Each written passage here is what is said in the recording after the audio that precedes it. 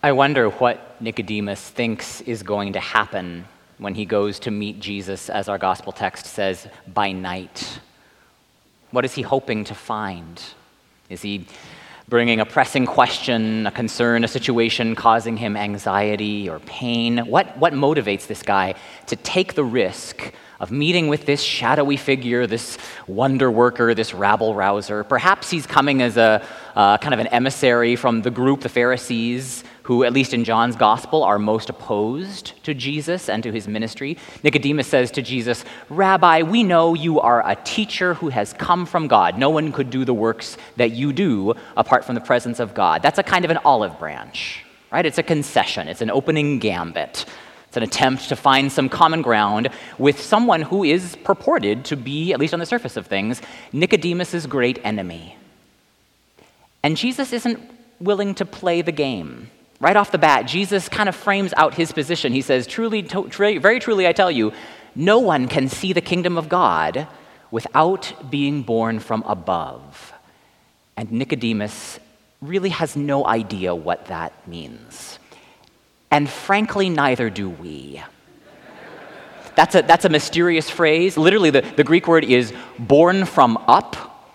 Sometimes we translate that as born again. That's actually where that whole idea comes from. Born again, born from heaven. There is not a good English word that can capture the double meaning of this Greek word, which at the same time is both positional, can mean born from a higher place, born from heaven.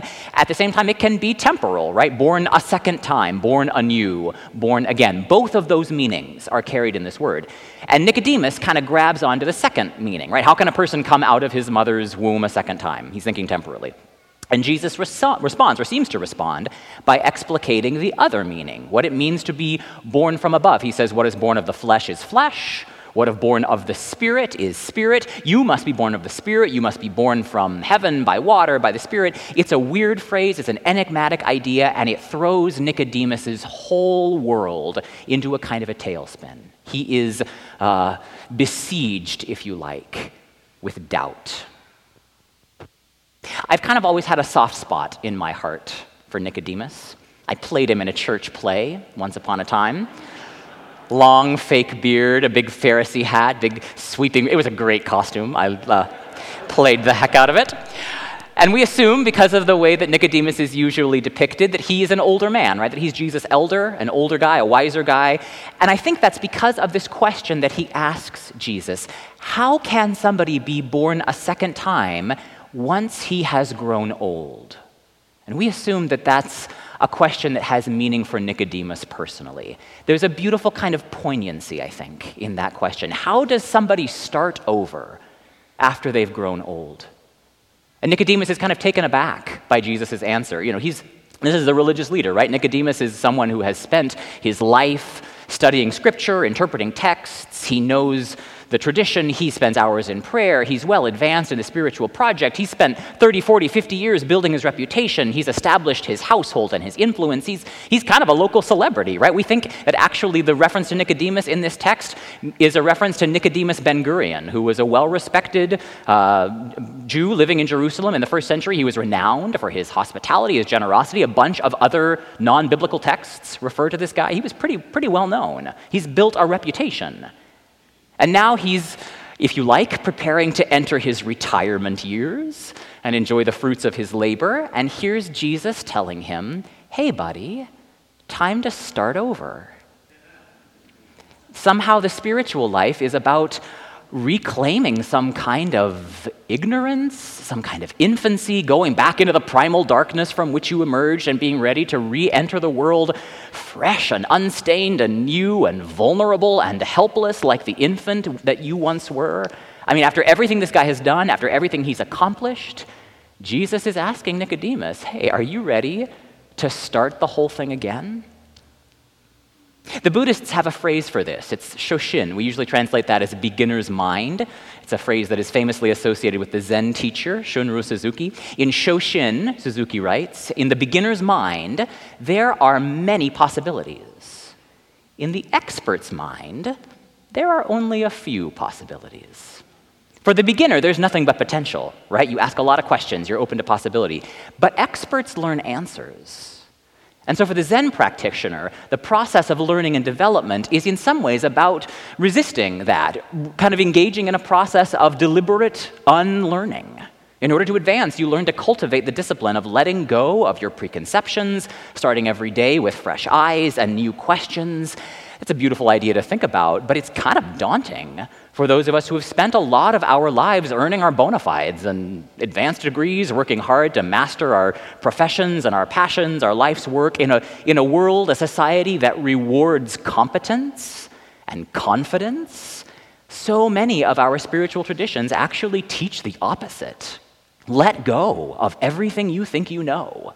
Maybe especially the stuff you think you know for sure. The best response to a question to which you think you have the answer is actually to begin by saying, I really don't know.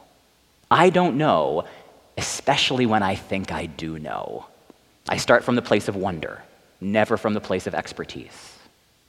That's an interesting discipline. A couple weeks ago, as all of the anxiety around coronavirus was just beginning to touch US shores, a woman posted a story on Twitter about going to have a drink with a couple of her girlfriends at a bar. She lives in LA.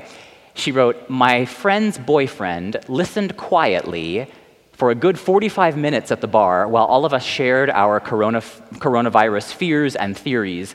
And finally," she says, after almost an hour, he finally said, "Yeah, no, that's all wrong," at which time we found out that he is on the team managing the coronavirus response at the LA Health Department.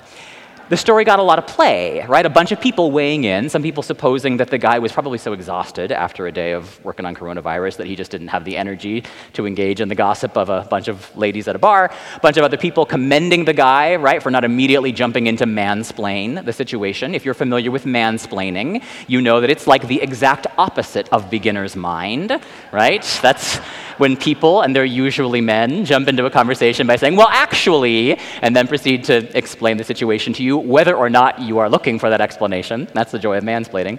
Finally, the woman who had posted this original story explained that her friend's boyfriend had actually seen in this conversation that he was listening to an invaluable opportunity to learn and listen unobserved to actual people's real fears so that he and his team could message more appropriately in the crisis. It actually became this beautiful kind of object lesson in the benefits of practicing Shoshin, cultivating beginner's mind, the ability for an expert who knows everything there is to know about a subject to sit there quietly and just listen as non-experts spout their gossip and their rumor and their unformed opinions as ways of understanding what's really going on, as a way of listening actually underneath the gossip to where people's real fear lies. This guy knows how to check his expertise at the door, not dominate a conversation, not attempt to add value to a conversation, and instead learn everything he can about the lives of the people, the real lives of the people whom he is entrusted with the job of protecting. It's a guy in a completely secular, non-religious context, actually, who has figured out what it means to be born from above. And here he is, practicing that art, practicing this discipline of Shoshin, the art of open and curious non-knowing in high anxiety, critical times. I mean, this is one of the things I think that disappears pretty quickly in a time of rampant fear and anxiety, when nobody knows what's going to happen next. And so we all do, right? We cling to rumors and half-truths and exploded fears. We lose our ability to listen deeply and non-anxiously. This willingness to stay open and curious, that all ebbs really quickly when we're afraid of contamination, when we're afraid of getting sick, when we're afraid of passing something along to somebody else. In church, a lot of the anxiety has centered around the use of the common cup, right? This chalice of wine that we offer at this altar every Sunday, as Christians have done for thousands of years. And some churches have decided, it's time to suspend the common cup, right? We're not ready to make that decision yet here at Trinity. And that's, although we encourage you to use your best sense. I tend to get a little nerdy about this stuff because I used to serve a congregation where one of the women who had she's an epidemiologist and had spent like 20 years, built her whole career on studying use of the common cup and germ passing. And would be the first person to tell you, it's actually a lot safer to actually drink from that thing than it is for you to get in your car and drive here. Because it's made of precious metals and it's alcohol with a high content, and our mouths are actually a lot more sanitary than our hands are. So she would say, please don't intake, just drink from the cup. And there is absolutely zero evidence that drinking from a common cup has ever gotten anybody sick. They've been studying this thing for 50 years. So I tend to nerd out about this. You should make your own decisions, right? You are adults, and we trust you. And you understand why we get squeamish about stuff like a common cup with the fears that are swirling all around us, right? It's not about containing infection. That's about managing our fear, right? We're not being born from above. We're searching frantically for some means to control what is fundamentally an uncontrollable situation, at least as far as I am concerned, right? The reason that you want to go out and stock up on toilet paper, right, is not because toilet paper is going to do you any good in a quarantine. It's because having your cupboards full makes you feel safe. And none of us are safe, right? We are not safe.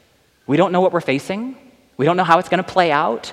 Anything we can do to feel like we're in control of our lives feels like the most important thing for us to do right now. That's not about cultivating beginner's mind, right? That's not being born from above. This is not a time, we tell ourselves, this is not a time to practice radical hospitality or holy curiosity or childlike openness and wonder. This is a time to batten down the hatches, practice suspicion, stop touching your face, start washing your hands. It's a time to be careful with one another. It's a time to be suspicious of people who might infect you. What's born of the flesh is flesh, what's born of the spirit is spirit, and when my flesh and my spirit are afraid, there is not a lot of room for being born from above. So I get it, right? I don't mean to suggest that in a time of widespread anxiety and the very real threat of infection, that we should get sloppy. Please do use the hand sanitizers that are in your pew. When we get to the piece in a moment, try, just for the day, try giving an elbow bump or a fist bump. You don't actually have to shake hands. And maybe this is a good opportunity for us to improvise with some different ways of passing the peace. You can give a little bow of acknowledgement. There's lots of ways to pass the peace. We don't have to freak out about this. We are adults. I am confident that we can figure out how to maintain our practices without getting hysterical and hand-wringing about it. It's just going to require a little bit of flexibility and a little bit of holy curiosity. At the same time, I think it's important for us not to let the rampant anxiety of this moment blind us to what makes us distinctive as individuals and as a community. It might actually be that in moments of heightened fear and anxiety with all the unknowns that are out there, times like this might weirdly be our laboratory for cultivating a kind of beginner's mind, to actually practice Shoshin in moments like this, to learn what it means to be born from above, to start from the beginning, to learn a second way, or a different path, or a new procedure. I mean, Nicodemus is more than a little bit put off when Jesus suggests that he might have to do some things differently, to re-examine his life and his choices, maybe change some practices. Nicodemus has been dipping his wafer in the chalice since he was 10 years old, right? He is not changing that practice now. And Jesus says, if you want to be my follower, dude, you got to be open to change. You got to be really ready to improvise a little bit when the situations are different. Change it up. Respond to new circumstances, not by panicking and freaking out and doubling down on what you know, not with hand-wringing, not with retrenchment, not with suspicion. No, you respond to anxiety, you respond to panic by opening your heart even wider and opening your eyes and your ears more profoundly, engaging with the people who come into your life with a greater hospitality and a greater openness and a greater responsiveness and grace. It's times like this that our true colors come out to fly. That's true for us as individuals. That's true for communities too. If this city goes on lockdown, right, if fear and contagion are stalking our streets, if everybody in the media is telling you to be suspicious of everybody you're meeting, okay, what does it look like in those circumstances for a community that has been practicing radical hospitality to practice being born from above? What kind of a community do we want to be when the stakes are high? What does radical hospitality really look like in a time of rampant suspicion and fear? I think it starts when I get better at reconsidering my firmly held convictions, when I'm prepared to listen really deeply and maybe even be open to changing my mind and doing something a little bit differently. The kingdom of God happens when I learn how to practice starting over, right? Over and over and over again. And my response to anxiety tells me a lot about who I am, and it tells us a lot about the community that we really are, more than anything we say about what we practice when things are good.